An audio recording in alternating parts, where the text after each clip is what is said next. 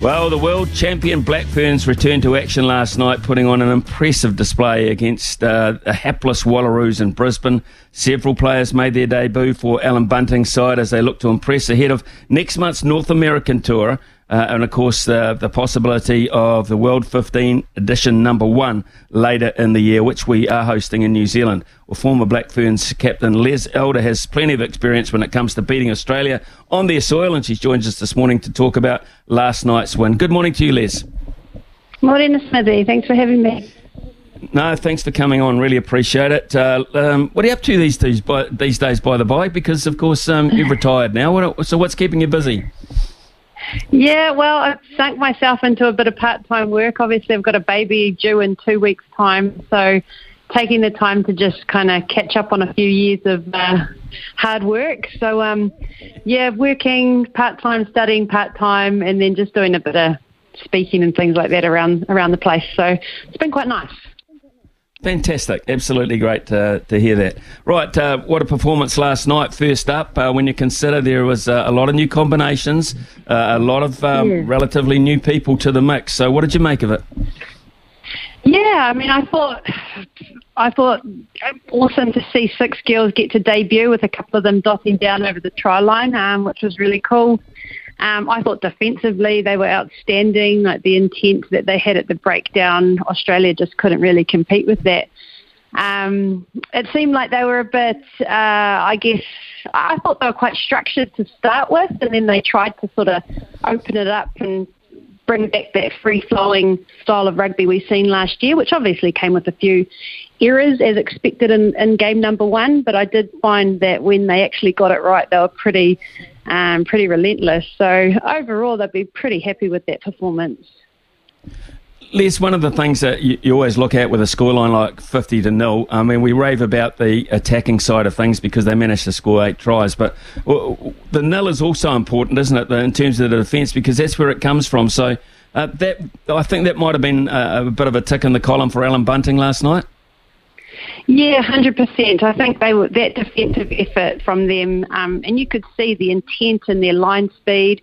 Sometimes, a little bit disconnected, but again, first game, that's something they'll tidy up. I thought Ruahei Demont led that line speed really well a couple of times with some crucial tackles.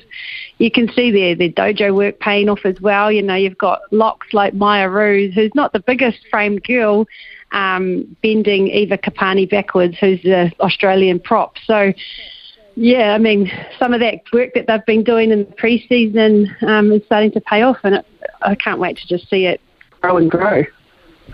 Well, young Sylvia Brunt has captured 2 or 3 of the headlines this morning with a really strong performance last night. What did you make of her at centre? Oh, that's a kid that's just got a massive future. Like, 19 years old and doing what she's doing. Couple of, her tries were just hard, strong running lines. And she's played a lot sort of between 12 and 13, so it'll be quite cool to see her get really comfortable at 12. Inside Amy Duplessis and outside Ruahei Demont. So she was epic. She was outstanding. It would have been interesting to see what she'd done if she'd stayed on the field. But I also thought Liana Makaele too, who's another young girl from Auckland, I thought she was outstanding yesterday, both on attack and defence. The balance of her game was unreal.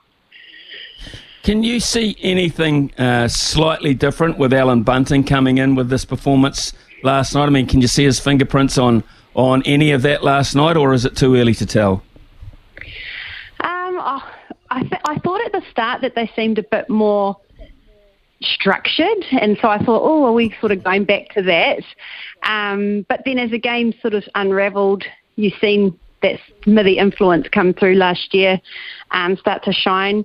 I thought there was a couple of interesting kicking options, the sort of in our own half, sort of contestable kicks that probably didn't pay off, but I wondered if that was something new. And I know Smithy wasn't huge on the box kicks and things like that. But I think what they're trying, they've talked about the DNA and how we like to play rugby, and I think that's still where they're going with a bit of polish, and I think that polish is just still got to come. Okay, in terms of the next couple of years, I mean, do you perceive, there's still a lot of rugby to be played this year, just by the by, but I just wonder whether you see this as a bit of a changing of the guard or just an opportunity while some of the more senior players take a spell doing other things? Yeah, I think the change of the guard came last year, we had so many girls debut for the team, and I'm happy to say I was one of the ones that got changed out, and that's just how it is sometimes. So I think that change of the guard has sort of been happening for a little while, or sort of the past year, and it's good. Like, the girls that are in there are playing some good rugby, but they're also giving other girls opportunity and rewarding girls for performance in Opaki, which I think is really critical. And the stage of the game that we're at the moment, is we still are sort of getting used to professionalism, the girls knowing that they can't, that they have to be performing every time they get the opportunity to play. And to see Bunts reward performance in Opaki and see those girls debut last night, I think that's really cool. It's a clear illustration that Opaki is working, isn't it? Because there would have been such a big transition and very little rugby for these girls to develop through. I mean, it just has to keep happening, and we have to see an extended competition, don't we? 100%, I agree. Opaki, I mean, Kate Henwood, whose story I just love to tell, knowing Kate for the last sort of 6 years, she would never have been seen if she didn't get to play at Opaki this year. I mean, that lady's been playing rugby for the Volcanics for over a decade, but it is in Opaki that she was seen, and now she's made her debut at 34 years old. So, yes, Opaki has a crucial part to play in our rugby calendar. Yes, we want to see it extended. I'm unsure if that extension is ready to go, or that expansion is ready to go to Australia. I think they've got to do a bit of work so that we get some quality games. But even if we can go to a 2-round Super Rugby Opaki here in New Zealand, I think that would be what everyone would be hoping for next year. Yeah, it's a sort of double-edged sword, isn't it, really? I mean, we know at the moment that we're superior to Australia. Our scores reflect that. Goodness me, they've never, ever held the Laurie O'Reilly Cup. But if we don't give them opportunities against New Zealand sides, it's very hard to see them getting any better.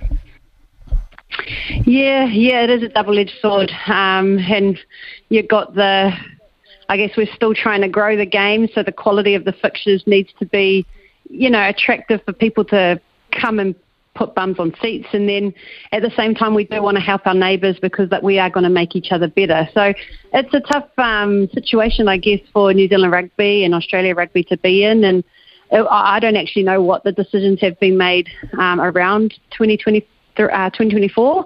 I think hopefully that news comes out soon. I think we get a better indication too as we head towards North America on just where this current squad that Alan Bunting has assembled are at. I think there'll be sterner tests over there. Yeah, I mean, Canada have grown leaps and bounds over the years that I've played in the Black Ferns, and I thought last year their semi-final against England was the best game of rugby they'd played. They almost beat England in that semi-final. They're a team that's sort of semi-professional. They've got some amazing athletes in there, especially their captain, Sophie De Goody. So we're definitely up against the greater opposition next week.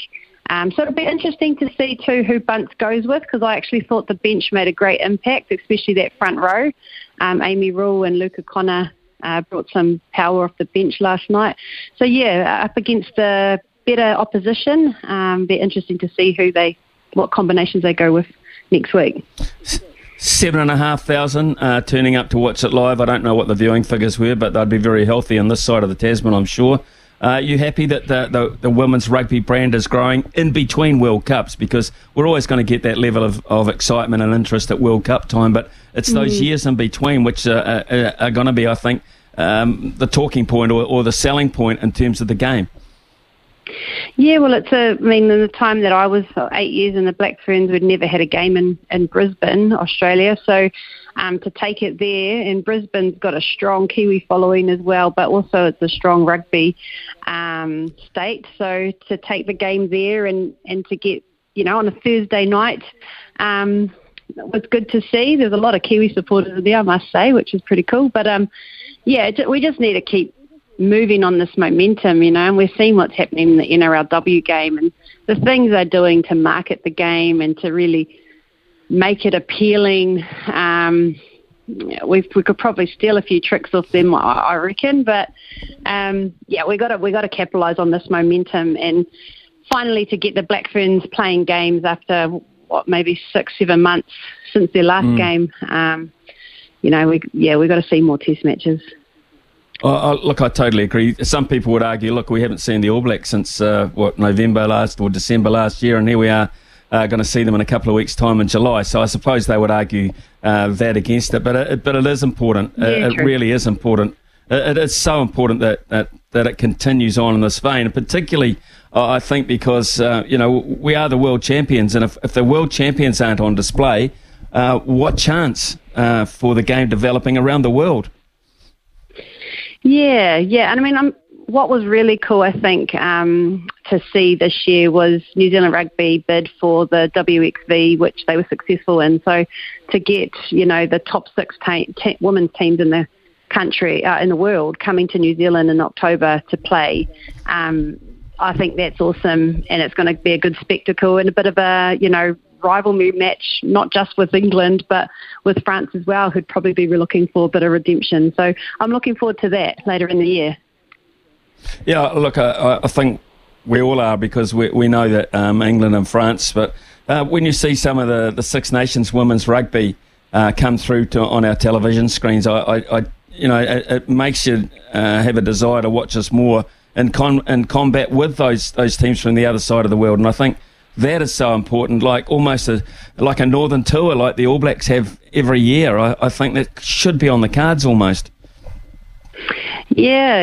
I mean, at the moment, right, I guess the options are there, opportunities are there for us, and there's a bit of growth, I think, to happen in sort of the levels underneath the Black Ferns and underneath Super Rugby Aupiki, whether we go with a under-20s like the men's, or, that's what the Six Nations have at the moment. They have a Six Nations under-20s as well. So we got to keep up with that stuff, if not stay ahead of it. But we've got a bit of catching up to do in that development space.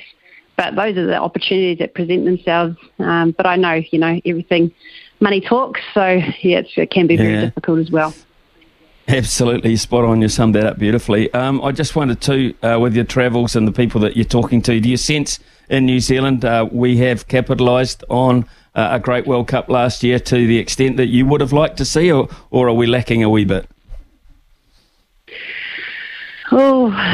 I think, honestly speaking, we probably could have done a little bit more. In saying that, I'm not in the thick of it like the girls are, so I know they've been involved in a lot of promotional stuff and things like that, which has been awesome. But I do wonder if there was sort of opportunity lost, but since November last year to now. What it could have looked like, I'm not too sure. So I do understand that it's a fast-moving beast, the women's professional game, and probably a beast that we're all struggling to keep up with. So I feel for those at New Zealand Rugby that are, tasked with making all the big decisions. But I'm probably happy with what we've got to look forward to for the rest of the year, but maybe missed a bit of an opportunity with that momentum, I think. Yeah, I think we might have too. But however, maybe a double round of Aupiki might have fixed that. But hey, look, Les, fantastic to catch up with you this morning. Thanks for your thoughts on last night and the team as it assembles and its new players in particular. All the very best, most importantly, with the baby in a couple of weeks' time. And thanks very much for your time. We really appreciate it. No problems. Thanks for having me, guys.